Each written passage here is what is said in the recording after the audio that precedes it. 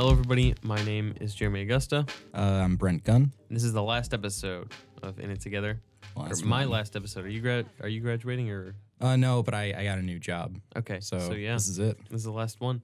This is probably. I don't know if anybody's gonna take over this podcast. I have no idea. I hope somebody does. I think that would be cool. But I've had a good time doing it. This past. It's been a year, right? We've done a full year. Yeah, about.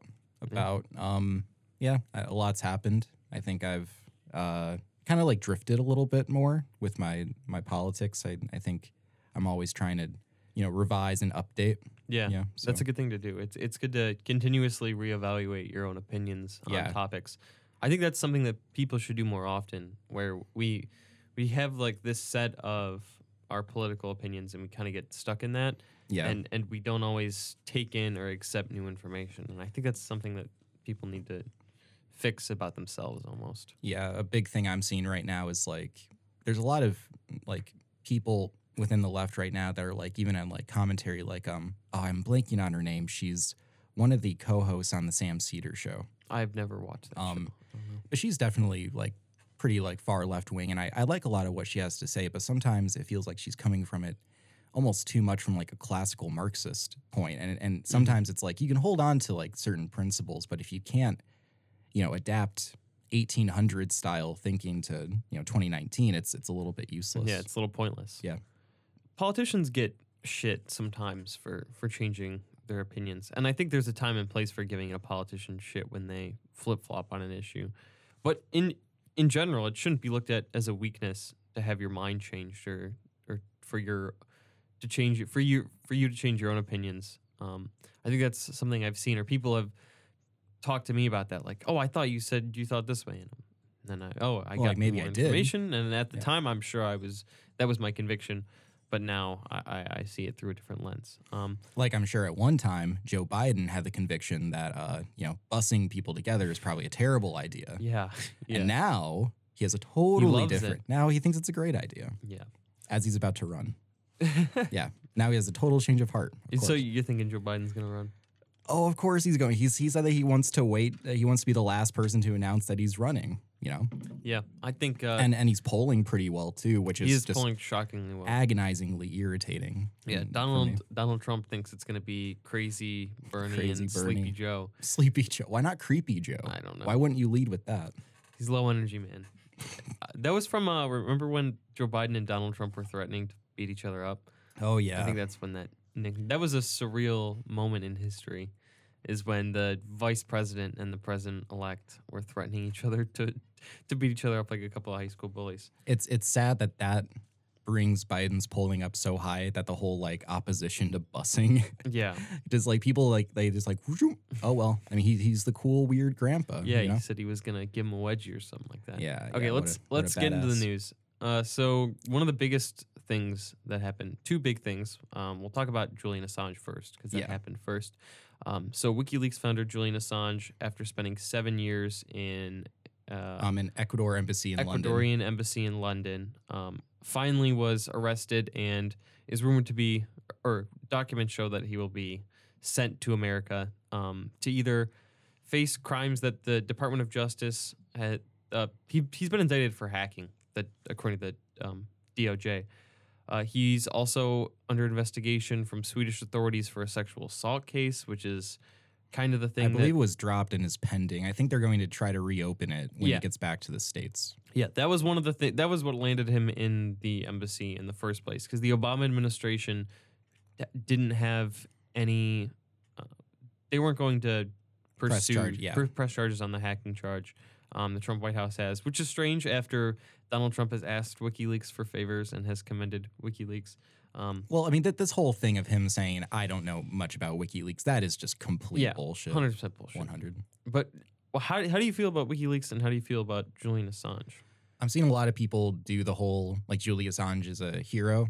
I'm more of the camp of Julian Assange did nothing wrong, like, with terms to hacking, in regards to what he's doing. I'm not going to touch about the sexual assault because I don't know enough about it. Yeah. So for the whole purpose of this conversation, we're just not going to focus on that. So when it comes to what he's actually done with WikiLeaks, I think it's a obviously positive thing. And I think that the way that he's been treated And of course, this whole, this arrest, and it's really kind of scary because it's setting this precedent. I'm hearing a lot of people say that it's setting a precedent against whistleblowers. And I mean, people like Julian Assange, Edward Snowden. Yeah, Edward Snowden, Chelsea Manning. I was just about to say Chelsea Manning. These are people that, like, we talked a few weeks ago about the whole anti-American thing. And this is what that term anti-American is reserved for. It's reserved to make a legal precedent to penalize people like Assange for doing noble journalistic work. I mean, I'm in a media law class right now, and we've learned about various cases throughout, but we learn a lot about journalism and how much journalists can get away with if they're investigating something. And, we learned about the Food Lion case, which, that was a grocery store, which investigators and journalists, they worked at for a couple of weeks to see if, what was going on, because they were suspect that they were selling bad food and, expired food, and et cetera. And they were.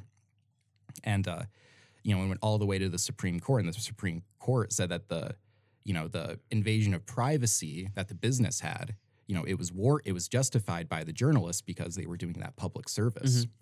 Julian Assange exposing that the U.S. government commits war crimes and that the Tunisian government is lying to its people, and him exposing that is on its face a 100% noble, positive thing. Absolutely. Anyone arguing that he's wrong for exposing this or that he just didn't go about it the right way, it's just cheap liberal shit that I'm sick of hearing, or it's just like that pan-American conservative just nonsense that Trump's spewing, that like, oh, well, he's anti-American, he's not playing for the right team. Fuck the right team. 150,000 Iraqis dead, civilians. There were things in the report saying that soldiers would shoot pregnant women for getting too close to like checkpoints, military checkpoints, pregnant women, because they suspected that, well, they may not actually be pregnant. They could have, bombs or something under them. So anyone arguing that this is, fair, justified, I think most people are in agreement that Assange is justified. I think, so here's, I don't have a strong opinion either way on Julian Assange. I think whistleblowing and leaking documents that show the U.S. government has been lying to its citizens is a good effort. Like, that's a good thing to do. And in the terms of journalism, it's a noble cause. But my reservation with Julian Assange and my reservation with WikiLeaks is that the information that they put out or don't put out can be politically motivated.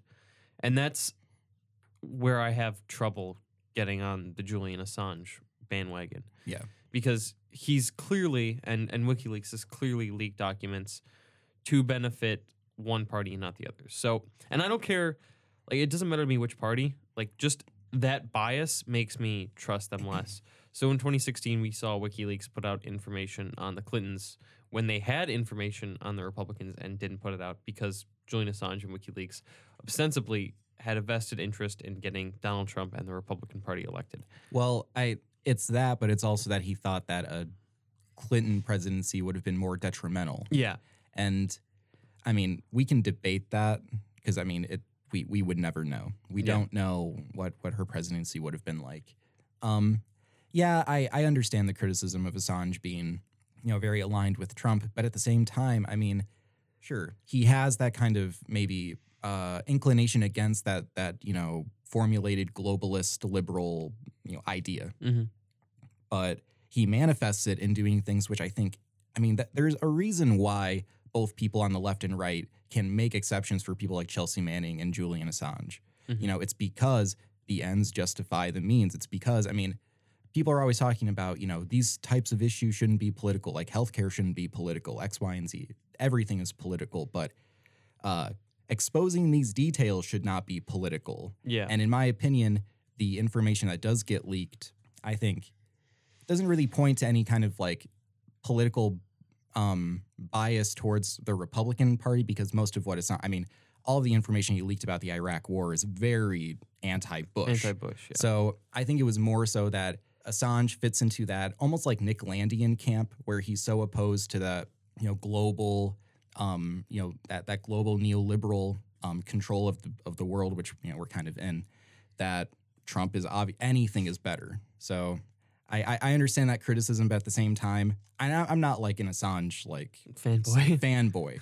But when I saw that he was arrested, that sucks. I can't lie. It sucks, and it sucks for anybody because it's like, what could be the next step? And if Trump is willing to let Khashoggi die, but arrest Assange, that we live in a really shitty world. Yeah, the moral compass is kind of screwy. Well, let's talk about another sad topic. Actually, so when I heard that the Notre Dame was burning down, and this will get political. I think when I heard that the Notre Dame was burning down, I was extremely sad. Like I was surprised at how sad and devastated I was, and watching the spire collapse. We now know that almost all of the art pieces inside were taken out beforehand when the fire had first started. So the statues on the roof were removed due to maintenance. 2 out of the 3 stained glass window sets are intact. One of them broke. But for the most part, it looks like it's going to be not easy to redo, but possible. And then the damage is not as bad as a lot of people initially suspected. Because it looked like from the video, like the whole thing was up and gone. That's what I thought was going to happen. That was going to, when I saw the videos at first, I thought it was arson. I thought it was like terrorism. And I'm not saying it is, but it was just like when I saw the footage at first, I was just like, oh God, please don't have that be the case. Because that would be like World War III. That would be World War III and, inducing. But I'm seeing a lot of confusing takes on the internet. And when I saw it burning, it affected me. I mean, it made me feel kind of weird because when you grow up, like the Statue of Liberty, that's kind of like an ingrained image that, like, for you to imagine that falling or, blowing up, it's almost a little bit like... It's part of our identity as Americans. Exactly. It's part of your realism. Same thing where if, the White House blew up tomorrow, I mean, that would be something where it's like, especially if you lived in D.C., if you saw that every day and then just to see it gone. That changes your status quo. And it changes, like, a lot of psychological, like, implications, because I've talked a lot about, on, the southern border that, the indigenous people have to pass through in Texas, how that has longstanding, like, psychological effects on the people there. And I'm seeing a lot of these really, like, okay, I love The Office, right? I love both the U.S. and the British Office. But fuck, I hate Ricky Gervais. I do too. And I hate how he is, like, this, like, branded atheist. Because then, like, every, like, slightly anti-religious person on, like, the internet see something like this and they just share, like, really cringy, like, in bad faith memes. No pun intended. Definitely. But and then I see a lot of people being like, oh man, no one cared when, like, I see a lot of that shit going on. And that stuff is so irritating. It's like, if you feel propelled to give, like, one of these takes, can you not think of anything original? Can you not think of, like, an original thought that came to your head about this? Because, I mean, what did you think? So I saw it, and my first worry was, oh God, I hope this isn't a terrorist attack. I hope this isn't targeted. And then my second reaction once I found out that it was maintenance was like, please God, let there be as little damage as possible. And then I went on the Donald on Reddit, naturally, to see what they thought about it. And it was horrifying to see the people who were straw manning. Like, people would see one random Twitter bot account probably, like, doing clapping emojis or like being glad like, that the church is burned. Yeah, like finally it's burning. And those accounts are probably not real. And if they are real, they're probably sarcastic. Or there's one random guy in the middle of nowhere. I saw plenty of people on my Facebook being like, oh yeah, the church is burned, and sharing, like, Wizard of Oz memes and just dumb shit like that. It's the internet. The meme thing is different than people saying, I'm genuinely happy that this is burning down. I saw that too. Okay. But my issue was the Donald was like every Muslim in America is celebrating right now. And that broke my heart. And I wasn't surprised, but it really made me sad, and it made me kind of feel bad for people who get those things pushed on them. And then I was when I learned that billionaires were just throwing money at it to get it fixed, I was at first glad, and then I was like, they just had like $200 million lying around. But yeah, well, that's the thing that really kind of, like, irks me about this whole thing, because it's like, when it happened, and I had that thought about, like, the Statue of Liberty, and it's like part of your identity. It's part of French identity. It's part of European, Western identity. I mean, like, it is such an ingrained part of that history. I mean, it stood for 850 years. Yeah.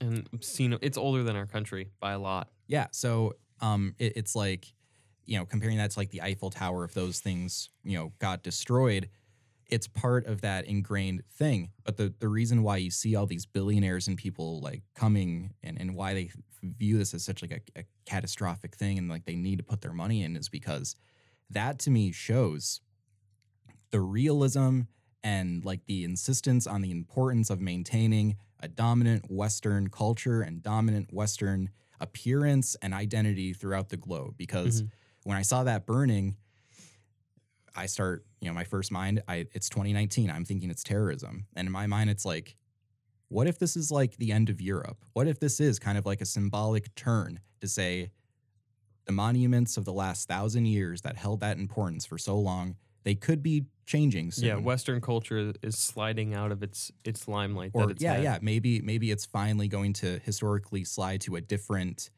cast. I mean, which would be, we can't even imagine that. Yeah, we can't imagine that. But such a large paradigm shift that our reality for so long has been like European and American culture has been predominantly the most impactful culture worldwide. Like foreign countries look at our culture and adopt it and modify our own. And we are certainly, like, the West has dominated the cultural sphere ever since we can remember. I'd say probably since like Napoleon. I think that's like the historical trend of when it really caught on. Yeah, when we really democracy, kind of like mass developed. Like when liberalism and nationalism really, things like that. So if this is one of the times, like if it just so happened, like this is definitely a part of history, like when the Notre Dame almost burnt down. Yeah. Like if that's marked as, and it's totally possible that this is kind of marked as one of the things that is tied into this time of the West sliding out of this limelight. I don't know how to feel about that. I don't know. I feel like in our lifetime, only so much can change. But one of the things that you touched on that kind of irked me is like, oh, everybody cares about this, but nobody cared about when this building burnt down. It's like I had never heard of whatever building those people were talking about. Like, is there a single building on Earth that has more historical and cultural significance than Notre Dame? I can't name one. I mean, maybe the Great Wall of China. Maybe something in like East Asia. The one of them that came to mind was like Stonehenge. But like, how can you could fix Stonehenge? You just put the rocks back. Just tilt them back up. Yeah, just prop them against each other. But yeah, that kind of bothered me a little bit. And like I understand the complaint because, I mean, trust me, it's irritating seeing like droves of rich billionaires come together and fix this problem when, I mean, there's starving people in America. There's starving people all over the planet. And it's like problems could, like, we don't have a scarcity problem. We don't have these problems where it's like not enough to fix the problem. It's, which problems you hold into importance to fix and maintain and which ones you don't. Mm-hmm. And it sucks that the Notre Dame is, held in greater importance than, the third world. But I mean, it's not surprising. And it's not surprising because we had to exploit the third world to build it in the first place. So pretty much, yeah. New topic? Yeah, let's go. Do you want to talk about Bernie's tax returns? Oh, yeah, let's talk about this evil Marxist that's a millionaire. Oh, my God. This is the biggest fake story. For those of you who don't know, Bernie Sanders put out 10 years of his tax returns. In 2018, Bernie Sanders and his wife grossed around $560,000. They paid their federal taxes came to $145,000, so that's a lot of money.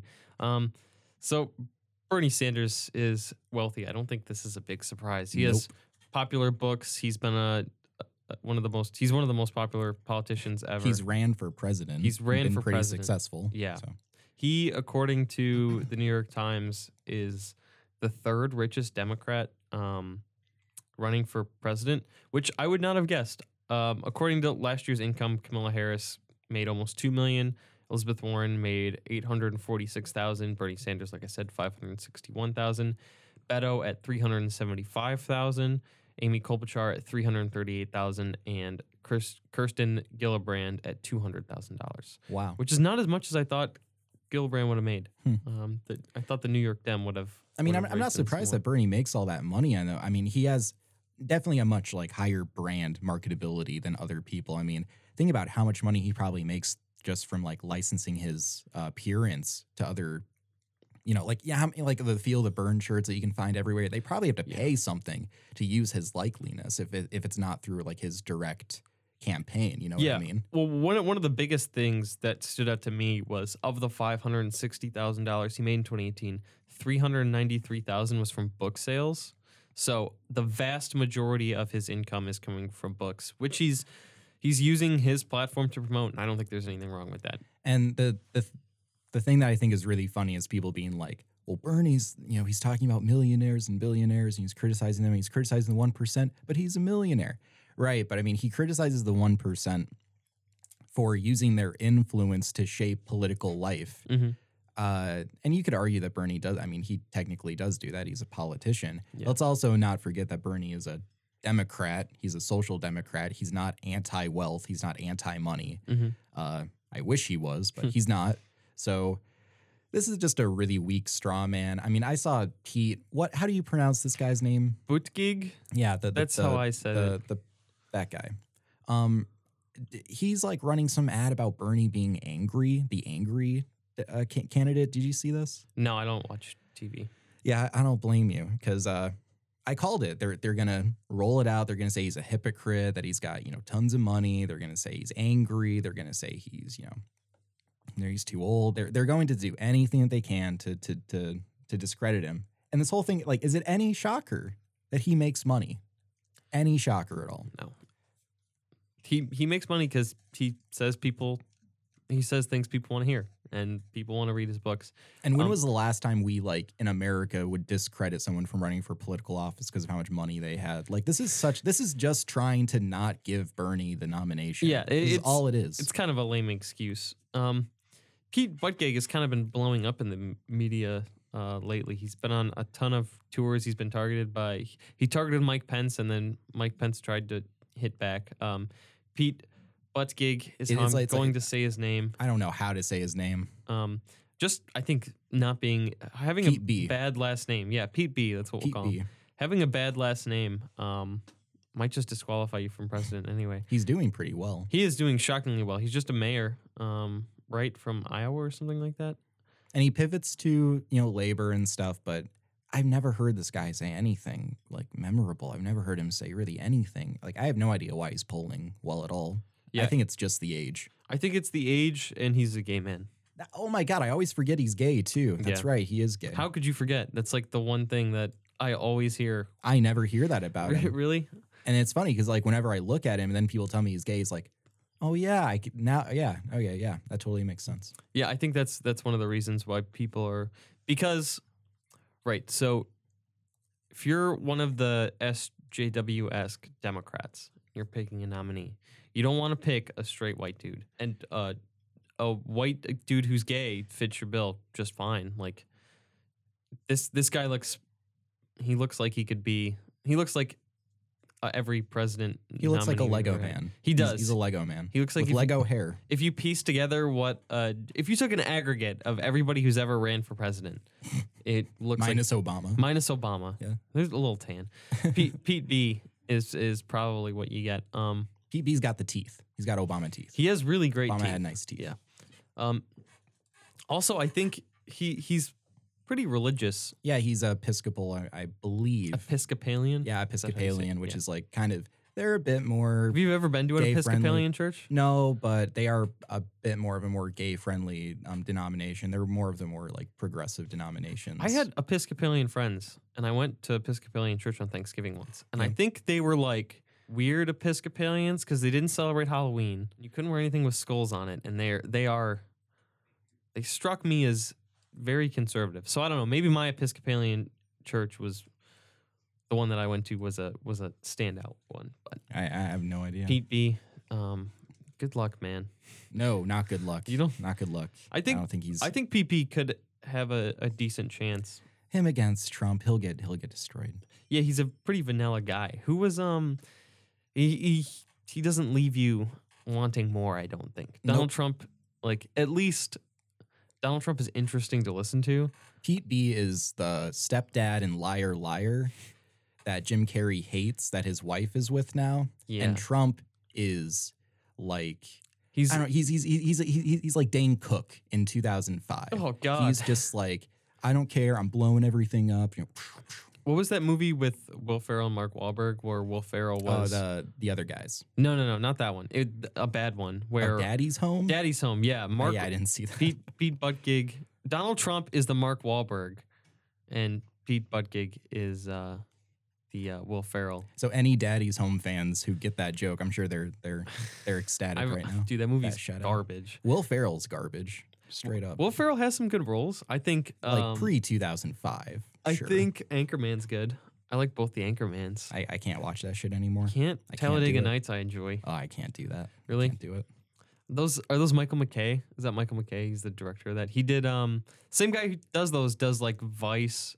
Did Vice and like Moneyball and The Big Short. No, the guy who did Moneyball is Bennett Miller. Okay, so every movie but Moneyball is Adam McKay. You may be right. They're very similar movies, which is why I confuse them.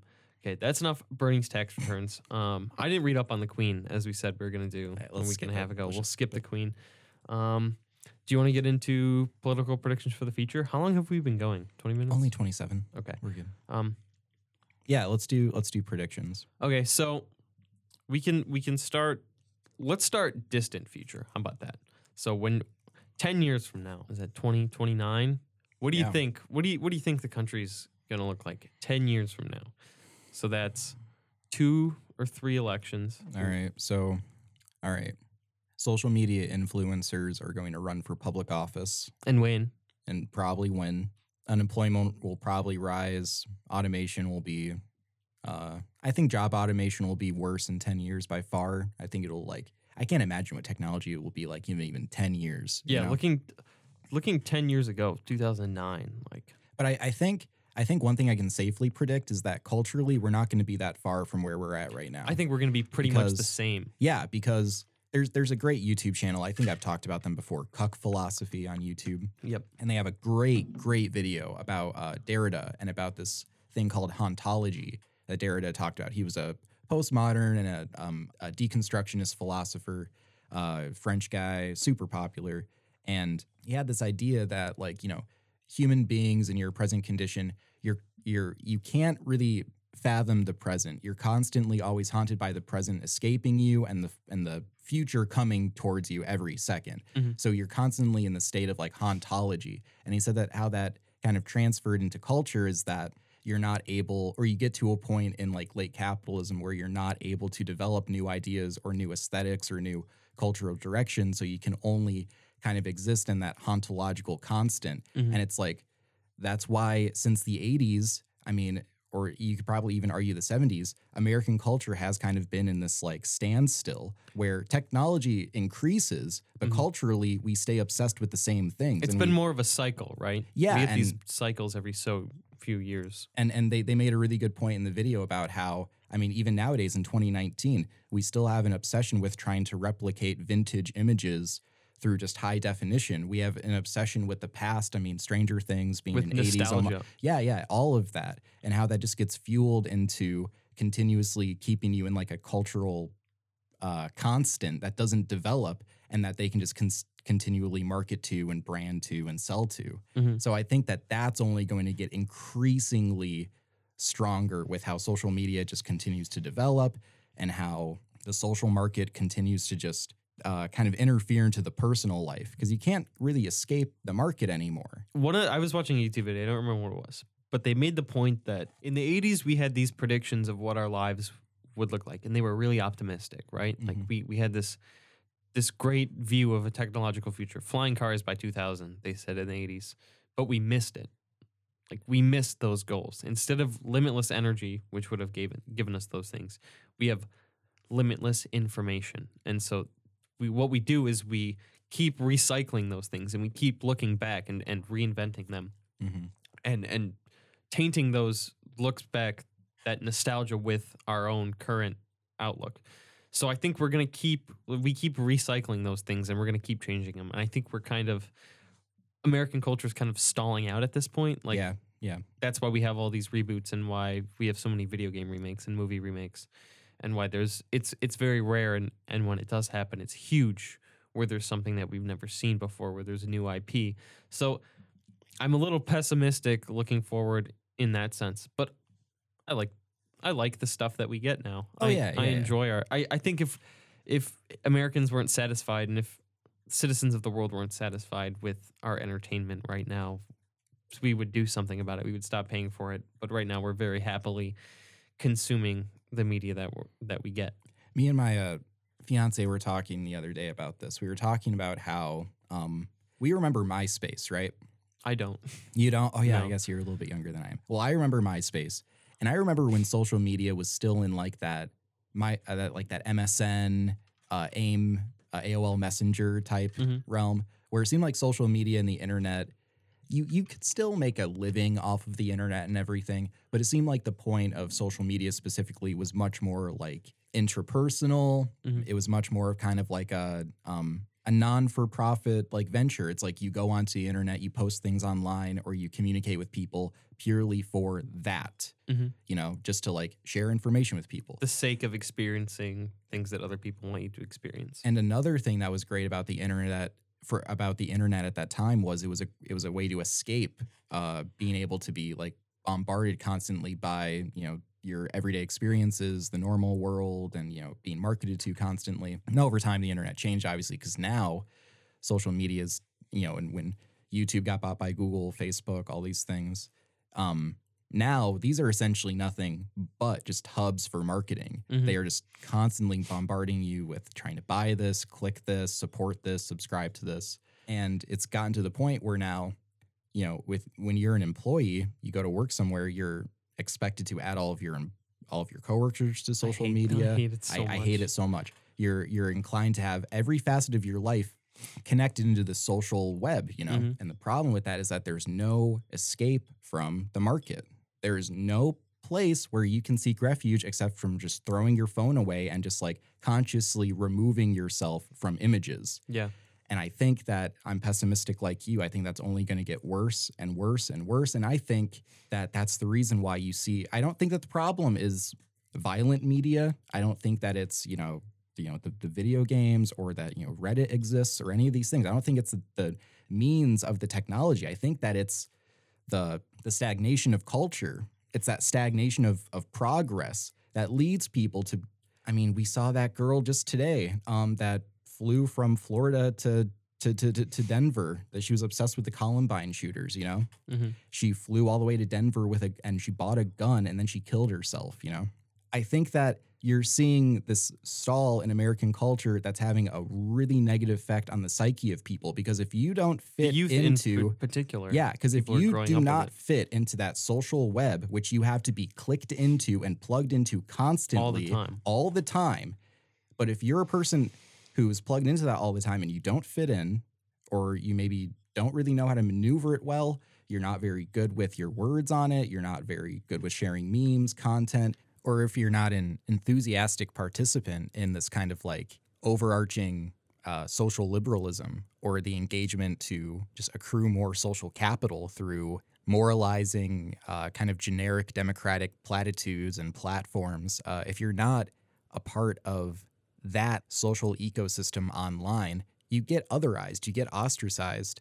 And I'm not saying that necessarily people who hold views that are like antithetical to liberalism, I'm not trying to necessarily defend these people. I fall into that camp too, however.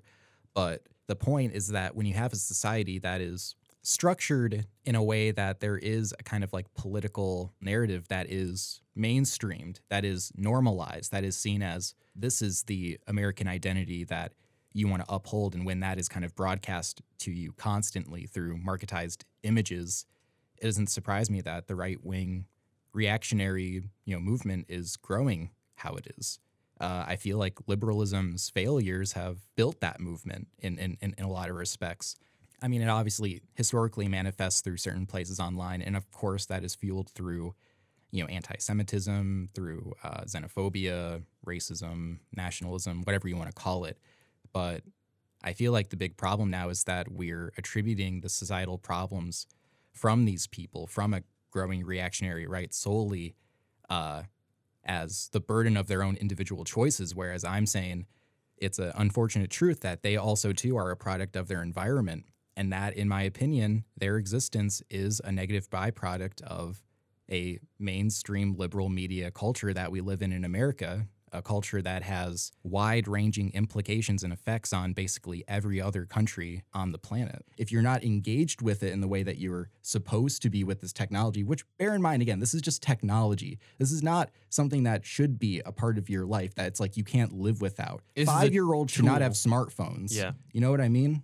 This is just a tool. It's an extension. We lived without them. That stagnation, I think, is causing just a horrible psyche in people to where, I mean, you go online, you go on Reddit, you're on Reddit all the time, right? Reddit's the only social media I use right now. People are on there all the time talking about, you know, how they think that their friends aren't really depressed because they just see these images of depression projected onto them all the time. And that's why people are freaking out. That's why people shoot up schools. That's why people go on these, that's why people seek out, you know, far right terrorism and they seek out these like really far reaching radical politics, because liberalism and capitalism and American economics has failed them. It's failed the new generation by saying, we're going to give you the market in every facet of your life and it's going to make it great for everybody. And it's not.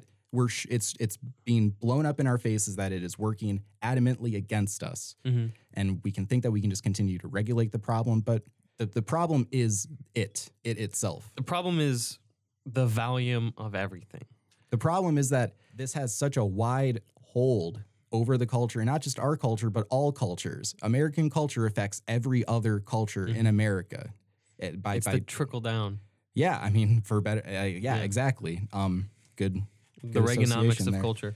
You're not lying. I do have hope, because I think I've seen this in myself, and I've seen this in, like, I've adopted this minimalism thing, right, where I'm trying to live a life with less, and part of that is consuming less internet, consuming less media, and just not taking in as much information. And there's a lot of people like me, and there's a lot of people I talk to who say, that sounds really good. I want to do that. And not everybody does it. Some people do try it, and it works for them. And I think the number of people who see value in that and see value in being present and being in the actual, like, physical space they're in and not sucked into their phone, I think that's a growing thing. And I think there are people in our government who have realized that social media is getting too much of our information, and we're giving too much information to social media. And so I have hope that in the next 10 years, the next 50 years, I hope we're at the top of the bell curve, or I hope we're at least approaching the top of the bell curve, or we're somewhere around that spot, and slowly humanity as a whole is going to kind of wean themselves off of it. That's my hope, and that's the bright side, because these are things that we're not designed to work with, right? Humans spent thousands of years evolving to their environment, and we are adapted to survive in the environment we're in. And then we invented these things. Like, if you give a teenage girl a cell phone and all of her friends are on there and everybody at high school is on there, like, it's hard enough to be a teenager. It's so much harder to be a teenager when school doesn't leave. Mm-hmm. You don't get away from that social structure. Home is no longer a place of relief. Home is a continuation of that. And that's really tragic. And that's something that kids especially don't have the ability to deal with. Yeah, and I think I totally agree with you. I think that is going to have long-standing psychological and cultural, generational problems that we have no idea of even, like, understanding what that's going to manifest in later. Mm-hmm. Like, people didn't shoot up schools like they do now. No. People weren't depressed. Like, the number of youth who suffer from depression and suicidal thoughts is crazy high. And I can't help but put some of the blame on the internet and just all of the stuff that's being thrown at us all the time. I think it's really unhealthy for human beings. And here's a really good example of how that unhealthily manifests. You know the gun girl? Mm-hmm. That she's like the girl with the long blonde hair. My roommate loves her. But you know who I'm talking about, right? I know exactly what you're talking She showed up to like a Bernie Sanders speech or rally like a couple days ago, and she was asked to leave, and she threw a big fit about it. Of course she did. The reason why I bring her up is because this is a negative consequence of social media and a very negative consequence of how we can commodify these new identities through social media. Because think about it, her whole shtick, the way that she makes her money, the way that she has her social media influencer career is through commodifying the triggering libs thing. Yeah. The whole idea of just triggering liberals is a moneymaker. That is an entire market and essentially like and it's really easy. Industry. And it's very easy. All you have to do is go to a place where there was gun violence with a gun, be a like generically attractive young female or young guy, like, you know, Steven Crowder or something, and just murky up the waters, just push people's buttons and just irritate people, put it online, and then make your money. And social media has commodified that. You know, I mean, it's not just social media; it's obviously capitalism, but they're symbiotic in this conversation. But it's commodified that, and that has made that now an argued legitimate like profession and a new legitimate way. Provocateur. Yes. Like social media influencer, you know, a social media provocateur. No, these people are just absolute cretins who are doing the bare minimum to make a quick buck and just culturally disintegrate the soul of very insecure and vulnerable people. I think the people who respond to that and the people who enjoy it are people who like boomers, right? Like that kind of shtick are the people who don't. I think it's a lot of people who got rejected by the social structure we talked about earlier, right? So they grew up in high school and they were. You mean like the new one, or okay. I know what you're saying. The emergence of this provocateur, I think this is stemming from. And the people who pay attention to these people are people who didn't grow up with the internet, so they're not tapped into it, or it's people who got pushed out of it, right? So if you're in high school and you only have 10 followers on Twitter and nobody likes your tweets. Because you're like a typical high school Republican who just tries to trigger everybody. Yeah. You know? Then, yeah, you're going to go watch Gun Girl and you're going to get radicalized and you're going to go further right. Or maybe, all right, I wouldn't say you'll get radicalized through Gun Girl. I'm not going to go that far.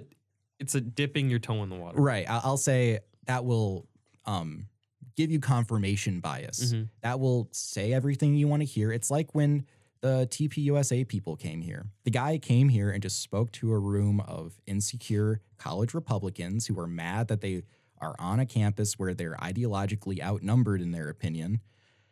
And they just want to kind of talk about how it sucks for an hour and how, man, I wish the liberals didn't have so much control here. Should stop getting slam dunked all day on Twitter. Which, I mean, like if I could talk about a first world problem, a bougie problem, that is bougie. That is a bougie problem. I don't know. I find myself more and more wanting to grab people by the shoulders and shake them, be like, just turn it off. Just get off the internet.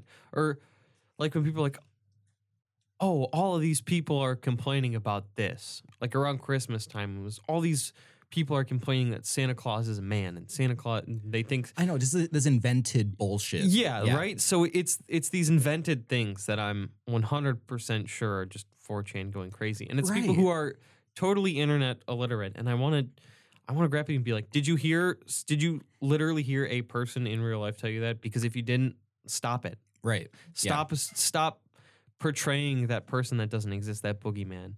Yeah, like me and my fiance, we were at her family's for Christmas, and her family kept bringing up, oh, we heard this thing on the news about these kids were upset about these Christmas songs because, oh, they're not gender neutral. I'm like, this was probably like it's a troll.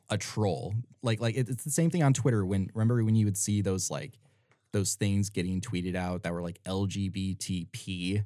People saying like, oh yeah, they're trying to add pedophiles to the LGBT community. That came from 4chan. That was a thing that was just made to make gay people look bad. You know what I mean? I think the news media is horrible in how they handle those things, and where they say, well, here's a guy on Facebook who's complaining about it. It's like, that's not, stop it. Stop doing those things. Like, nobody cares. Yeah, I think the media is like, I think that's another thing that I get worried about a lot is I feel like media coverage, or maybe lack of good media coverage, also kind of adds to this like growing insurgency on the right and this like radicalism on the right, because, you know, they have this idea that, you know, the mainstream media is owned by this kind of like globalist, you know, Soros type thing. Mm-hmm. And then when you actually watch the news, which I try to watch the daily news like every day just to keep tabs on it. I don't remember the last time I did. And I don't like doing it because like, oh man, I want to learn what's going on. I like doing it more so to see what is like the what is coming from like the horse's mouth, what is coming out through mainstream news, what is the narrative being said, just like I like knowing what's being brought forward. Mm-hmm. Okay, if I put myself in the shoes of a young, somewhat kind of radicalizing guy who's like drifting to the right, you know, if I put myself in that frame of mind and I'm watching the news and the news focuses on topics which are going to feed into that. So let's say I've done this before. I've logged on, I've turned on the news and they're talking about, you know, they'll make the points about like the New Zealand shooter, and they'll have like a 10-minute segment just talking about how, you know, just talking specifically about like cisgender white guy terrorism. And I'm not saying that we can't talk about, you know, terrorism, or you can't talk about how like a lot of white guys that are radicalizing on the far right are committing these acts of terrorism. But what I would love to go in and just shake a media person about and say, look, I understand that you're going to get a lot of like brownie points from your liberal friends for pointing out that a cisgender white guy did this. But what you're doing when you say those terms in this way is you're projecting to every single person that shooter was fighting for, vilifying, trying to, is you're telling them, yeah, he was right. We are part of this. We are part of a global thing that is kind of trying to culturally remove white cisgender men from a certain podium. And it's so funny because that's what these people think. And when the media doesn't take it seriously enough to understand, it's like, okay, maybe we could change how we report. Maybe we could change how we address things. Maybe we could change not walking on eggshells to appease people, knowing what feeds into their bullshit. You're giving them ammunition. You know what I mean? We need to really consciously move away from that. And I feel like that's a huge failure of liberalism right now. It's like the Trump years just failing to analyze what's going on. Nobody knows what to do. I think that sums up the media really well right now. I had a journalism professor who said basically every decision that the media has made in the past 30 years has been the wrong one. And they're right.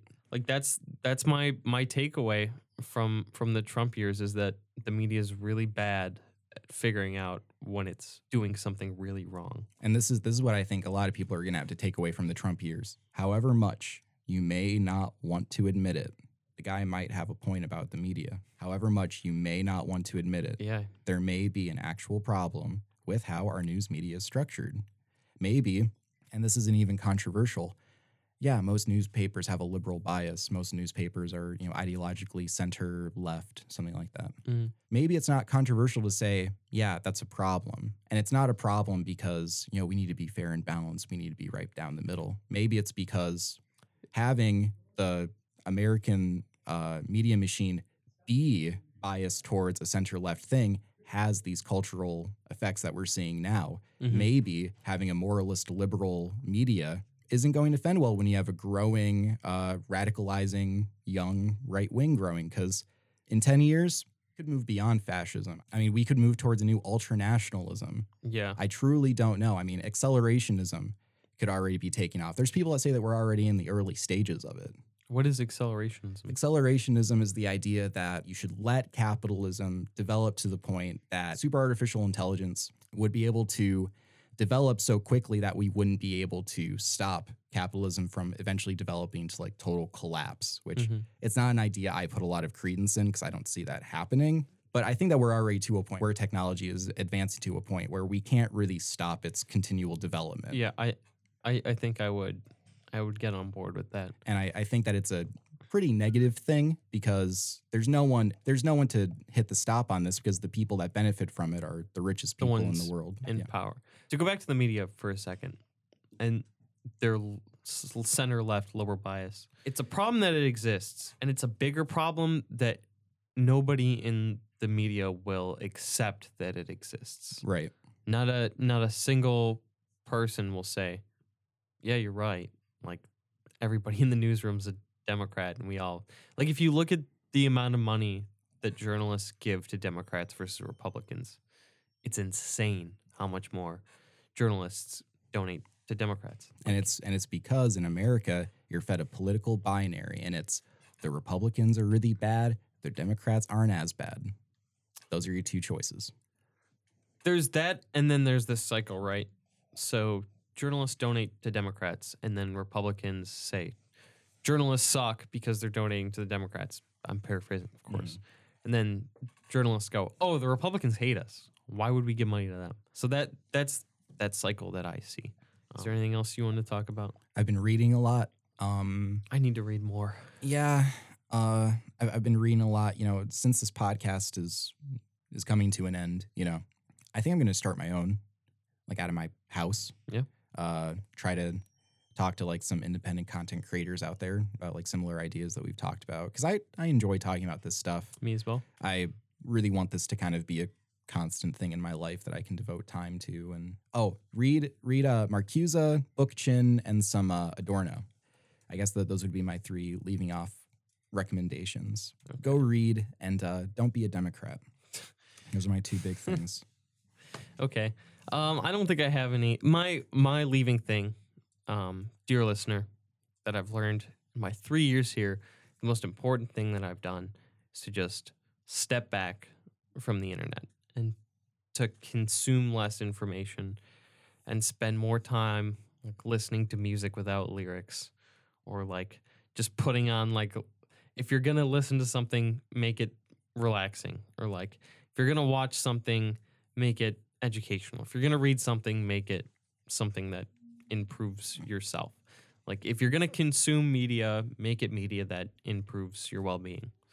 And I think that's my leaving thing. And I think that if everybody did a little bit more of that, our country would be a little bit of a better place to live in. Thank you guys for listening. Bye.